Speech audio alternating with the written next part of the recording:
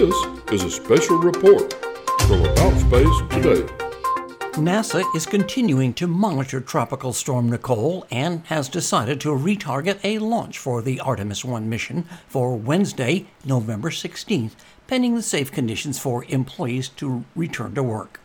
I'm David Denault.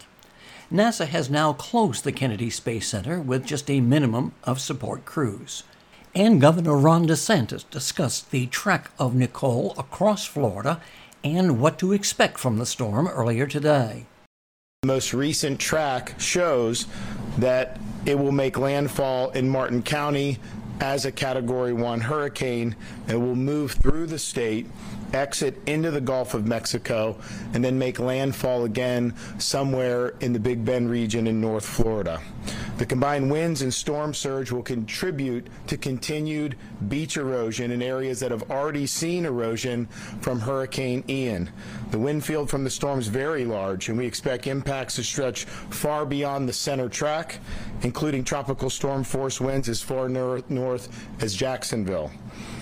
Winds are the main concern with Nicole, but we also expect to see some heavy rains, the potential for flash flooding, and 3 to 5 feet of storm surge in some areas. The SLS rocket will remain on the launch pad and is designed to withstand 85 mile per hour or 74.4 knot winds at the 60-foot level.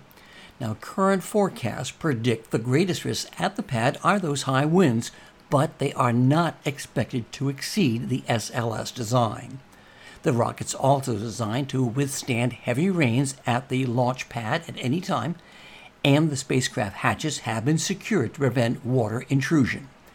And if needed, NASA has a backup launch opportunity on Saturday, November 19th, and will coordinate with the U.S. Space Force for additional launch opportunities.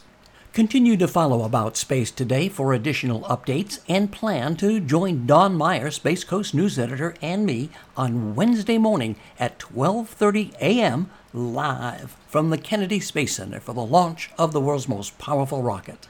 Watch us on our YouTube channel. I'm David Denault. This has been a special report from About Space Today.